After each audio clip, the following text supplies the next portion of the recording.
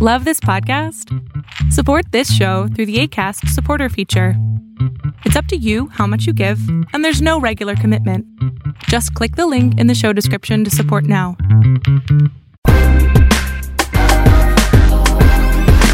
All right, let's bring in this. I think this is his Dirty Dozen's 12th appearance. Could be 13th, could be 20th. Who knows at this point? Brian Campbell, one half of the Morning Combat duo. Showtime extraordinaire, Ring City extraordinaire. If there's a ring, he's probably going to come steal your job, take your job on television. He'll be there Showtime this weekend. Brian Campbell. I mean, everything's turning up Brian Campbell right now. Yeah, Mr. Steal Your Job. Savor the flavor while it lasts. But thank you very much. I'm a blessed man. Thank you for having me on so many times. I'm basically the unpaid co-host at this point, right? Yeah, I'm going to send you a check. It's coming. I'm the Corinne Batier of the show, right? Yeah, but he has got way better hair than you. That is a great point. Yes. So you'll be there this weekend for the Showtime card. They're kicking off their big summer schedule. It's just across the Twitter wire, so it's got to be true that you're going to be doing pre- and post-fight interviews as Jim Gray heads off to the International Basketball Hall of Fame. That is very true. Very excited to be part of the great Showtime team. Of course, I've done various things here and there over the years with them. So to actually be on an actual broadcast, it's going to be a lot of fun, man. And, big shoes to fill for the great Jim Gray, who, let's not forget why he made his name. He's not afraid to go after people. So, yes. Hey, it might be Danny's night. We'll see, He's had some moments, man. The Tyson spinal, who can forget when on a lesser stage, when he went up to Paulie after that Cano fight at the inaugural event at Barclays. And as he was heading up to the ring, he leaned over to us and said, "Hey, what were the punch stats?" And Paulie got outlanded by 100 punches, and Jim Gray writes him down, heads into the ring, asks Paulie right away, like, you maybe didn't get the decision because you're outlanded by 100 punches. And then Malignaggi unloaded on us. The CompuBox said we need lens crafters. So Jim Gray makes moments. So there's big shoes. And the Canobios, they don't take those insults lightly. No, right, that's Paulie? set off a war. We still, we're still looking at you, Paulie. All right. But that set off a long war. But we're ready. We're ready to go. Canelo fight week had just commenced, but it's still there. There's some fallout. As always, when I have an event that big, there's going to be talking points, especially Canelo Alvarez, someone who's continuing to fight, take on all challenges. What a fight. What an event this past Saturday. AT&T, 70,000 fans. You know the deal by now. Breaking the orbital bone. I'm not going to get into whether he quit or not because I really don't care. I care about Canelo inside the ring. Let's start with that. I thought it was a really good performance. I thought, obviously, anytime that you can throw 20 punches around, you can and still dominate or still take out your opponent. That should be, applauded. But there are some little small criticisms, Brian. Small criticisms. Ooh, you have small criticisms of Big Red. Yes, I understand that that's just like sacrilege these days. And I tweeted it out right after the fight. I was like, yeah, it was a great performance, but Canelo, I think, is starting to fall in love with his power just a tiny, tiny bit.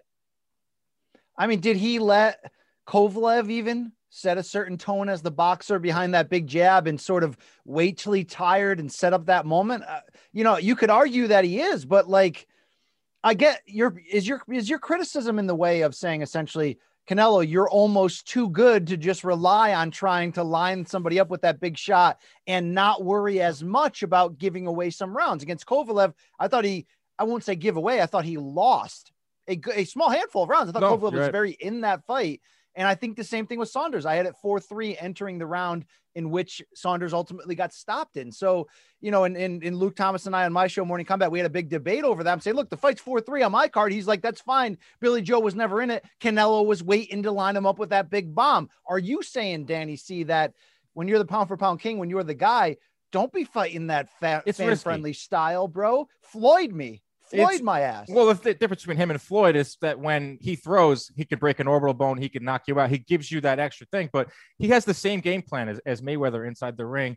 And, guys like Jermell Charlo, guys like Wilder also have this similar style of fighting where they throw a very low amount of punches and they really hone in on their power. They really depend on their power. And that's what Canelo's doing. I don't know if criticism's the right word. It's an interesting style to see he has. And you bring up the Kovalev fight that, the 26 punches thrown by Canelo in that fight per round against Saunders was his career low. His second lowest was against Kovalev when he only threw 28 punches around. If you want to keep going against Amir Khan, he was under 30 also too. And if some people had Khan up in that fight too, I get it's a strategy. I just think that it's risky. It's very risky from Canelo. And who knows, maybe the antics of Saunders played into his mind. He said he wanted to knock him out in the 8th. He knocked him out in the 8th. You know, maybe he was just lining up one big shot. I don't know if he can do that. It's not new though. Let's be honest though, because you know, even in the Lara and Trout fights, and I scored the Lara fight 115-113 for Lara, although I acknowledge that Lara did not do enough where you could have a big argument that he won, right? If you favored Canelo, but even in that fight,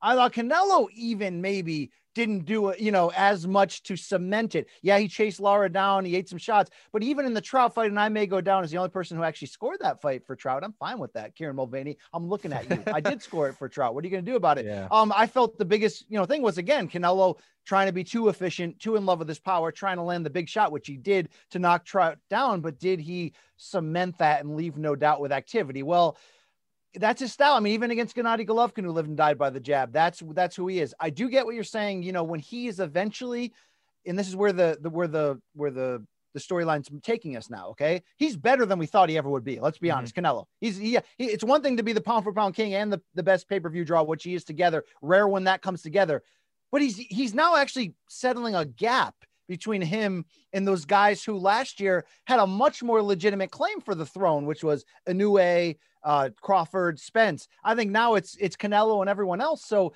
he's great, but when will he face the next actual legitimate challenge in which somebody might be able to outpoint him or knock him out, where some of this criticism that you're saying now that has been there in the background about output, will that catch up with him? It turns out that Saunders wasn't that guy, although I was certainly pushing the hipster agenda of he might be that guy though. He might be that guy who could have a case against Canelo after 12 rounds. Yeah. But will that be the Beterbiev fight if that happens? Will that be Jermall Charlo one day if that happens? Will it be Andrade if he ever decides to do that? Is there somebody out there right now in your eyes, Danny C, who's could make him pay for that maybe slight fault? I would say Benavidez. If I'm going to go off of just output, no one throws more punches than Benavidez at 168. That's close to 70 around. He's got the power. Doesn't really have the movement. I think that Canelo might be able to figure him out, kind of, plodding forward, has some defensive deficiencies. That's Benavidez, but he's a guy with pop and a guy with volume, not so much movement. And I don't know when it comes down to who's going to come next. Obviously Plant, they're talking about him.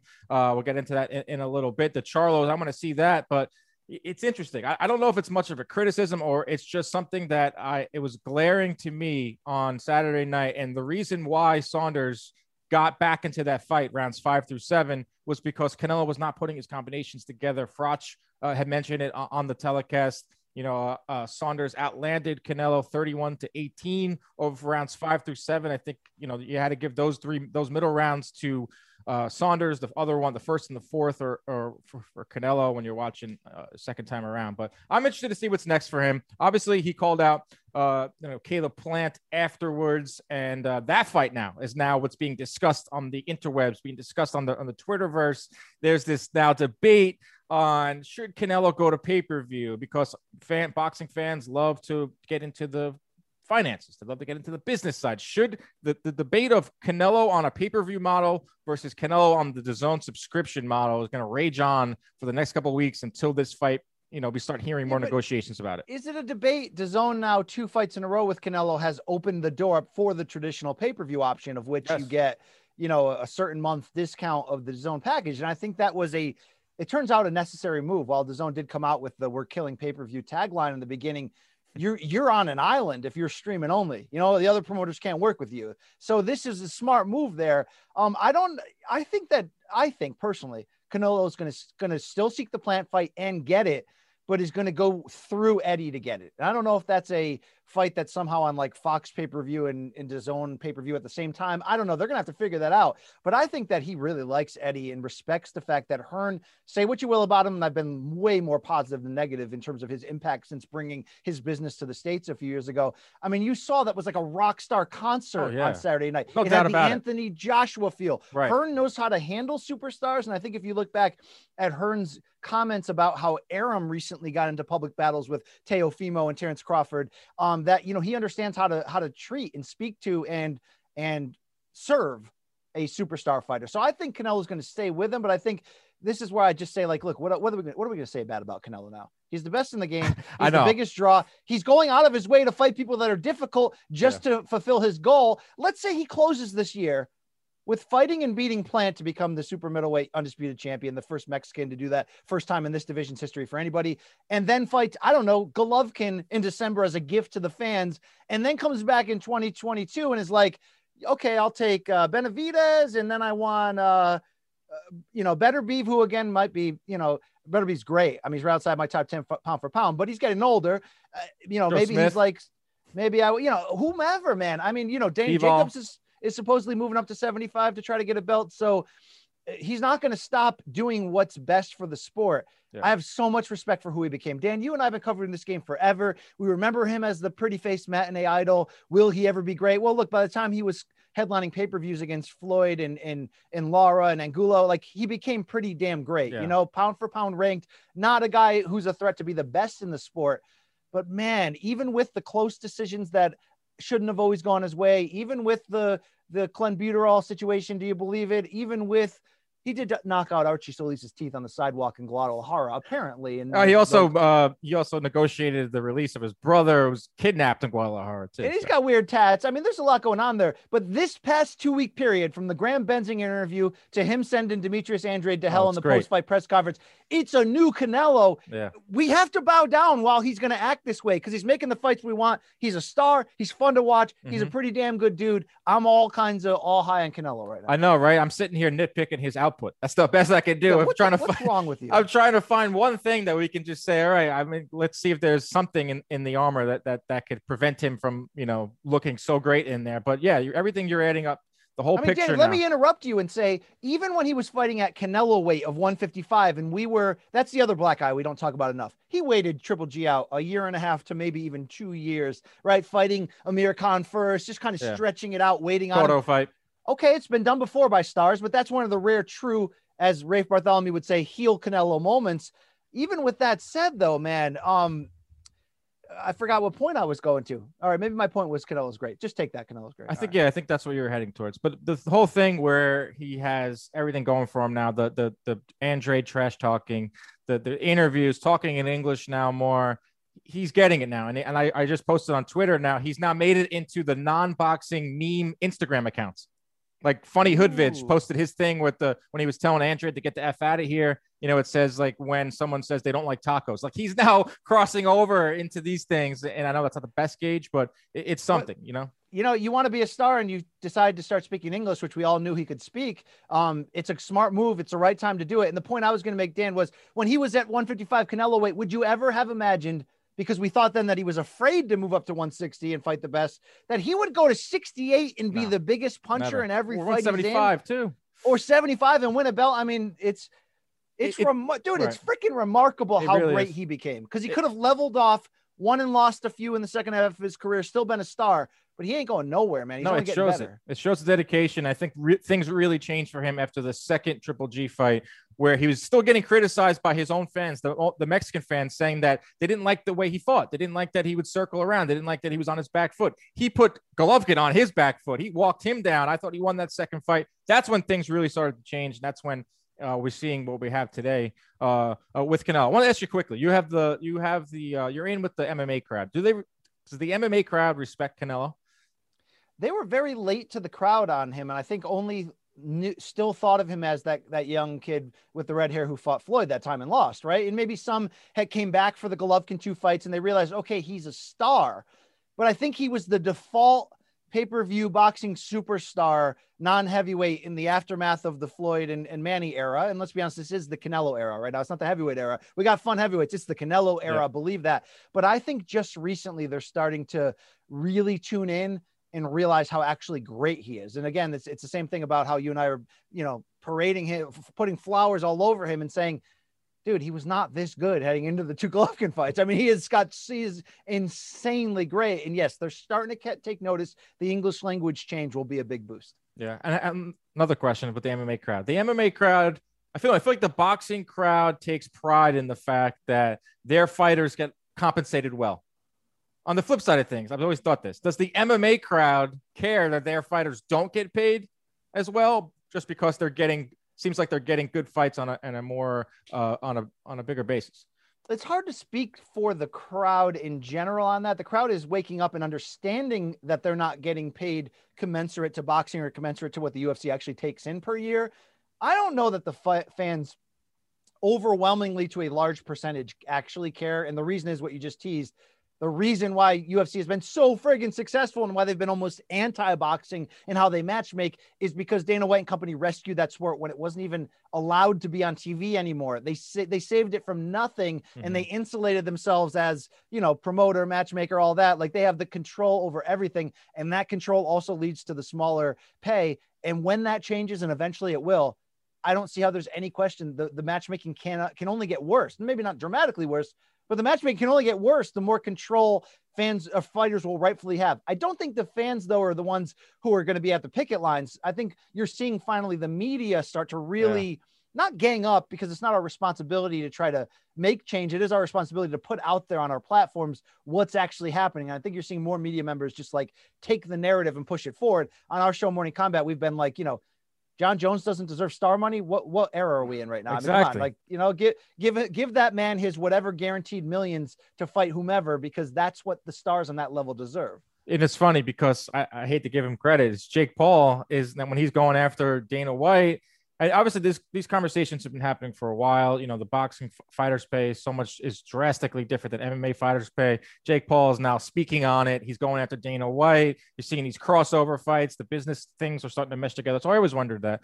But let's move forward here. Showtime Boxing this weekend. They're kicking off their summer schedule. You'll be there. Like we said, you're doing post-fight interviews, filling in for Jim Gray. Really good main event. Really, really good main event, Brian. This is the type of fight in boxing, when you talk about styles make fights, that I like the most. When you have a knockout guy versus a volume guy. You have the knockout guy in Nery versus the volume guy in Brandon Figueroa, who throws 95 punches around, which is just absurd. He's broken numerous CompuBox records. That's Brandon Figueroa going up against a guy in Nery who's a little misunderstood, but you can't deny the fact that he's got game-changing power. That's Louis Nery.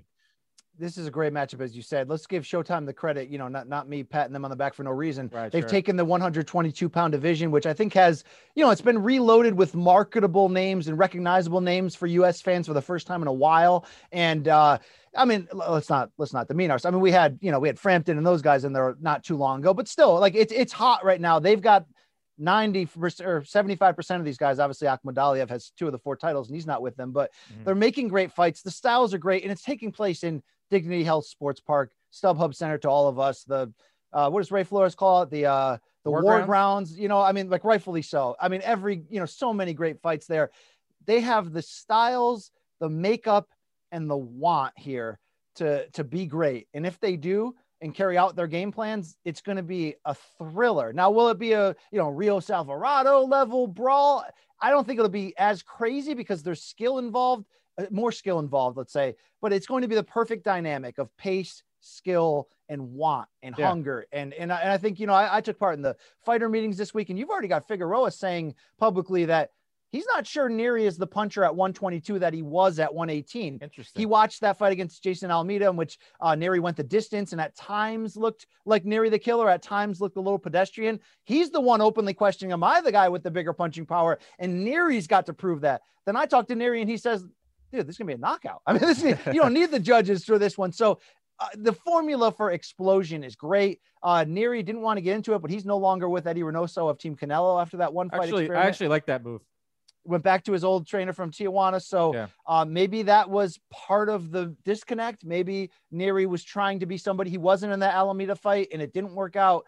Either way, if you're telling me Nery, if he can make weight, and that's always an if with him, if he's going to come in looking to go guns blazing, he has the right opponent to match that, as you said, in the perfect style contrast. Yep. We know those Figueroa's siblings, very good looking across the board. I mean, that's you know, let's just hope that Brandon doesn't fight like what Omar was doing on May 1st.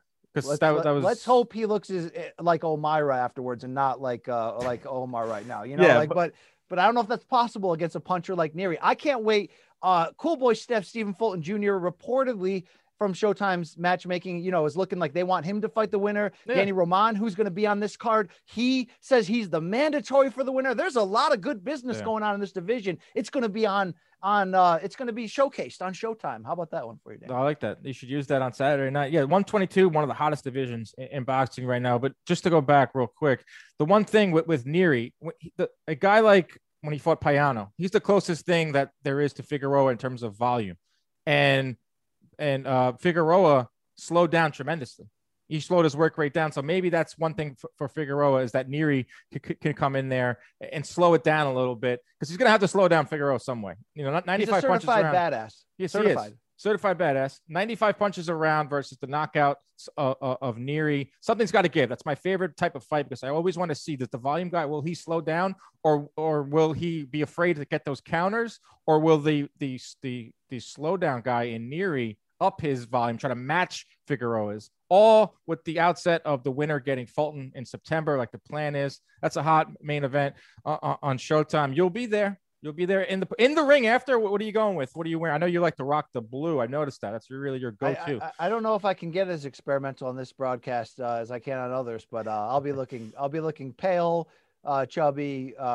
Yeah, I'll be your boy BC 42. You know, let's do it. All right. You're embracing that. You're leaning into that. No, it's been look. I have not recovered. Remember when Sean Kemp had the lockout? Remember when the NBA had the lockout in '99? Sean Kemp, who was an all-star the year before with the Cavs, averaged 20 a game. He seemed to never fully recover and was fat the rest of his career. Dan, I have not recovered from this quarantine yet. Dude, we've been out almost. You've been out. The hope is that I won't be fat the rest of my career, but it's it's up to us as a people to start making some changes. And I've had this talk with myself too many times in the past, few months. Stay away from the gas station. Stay away from the sushi at the gas station. Stay away from the corn dog. I wouldn't eat sushi out of a gas station. You would just about anything else. You would. All right, here we go. Brian Campbell, Saturday night. He'll be there at Showtime. We're breaking it all down.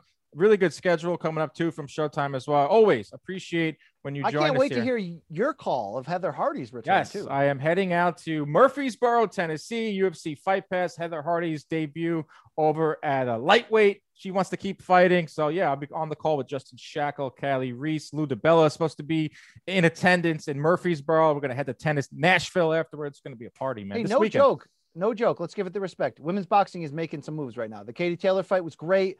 I loved the stuff that I did with Ring City, cut a couple of their, Amanda Serrano making that comeback there. I'm loving that. It's not just one or two names. We got names. We got matchups. We got styles. We got hunger. All right. I'm hungry. I know that you are hungry. Yes, that's for sure. Yes. Women's boxing on fire right now. Get it all this weekend. Brian Campbell, appreciate you as always. Special thanks to our guy, Brian Campbell, for joining us, bringing that noise. Always appreciate when he comes on the show. He'll be there this weekend on Showtime. That is one of the main cards this week. Luis Nery versus Brandon Figueroa, which should be a banger, as we said. I'll be heading down to Murfreesboro, Tennessee, Friday night on UFC Fight Pass. Check it out. It's an all-women's card put on by DiBella Entertainment. I'll be on the call alongside Justin Shackle and Callie Reese. Heather Hardy will be the main event. She's going up against Jessica Camara. Support women's boxing. Women's boxing is on a heater right now. There's been great fights week after week. Clarissa Shields, Katie Taylor, all putting on big performances. It's going to be a great show, and it's on UFC Fight Pass. Go check it out. We'll be back next week for another edition of Inside Boxing Live.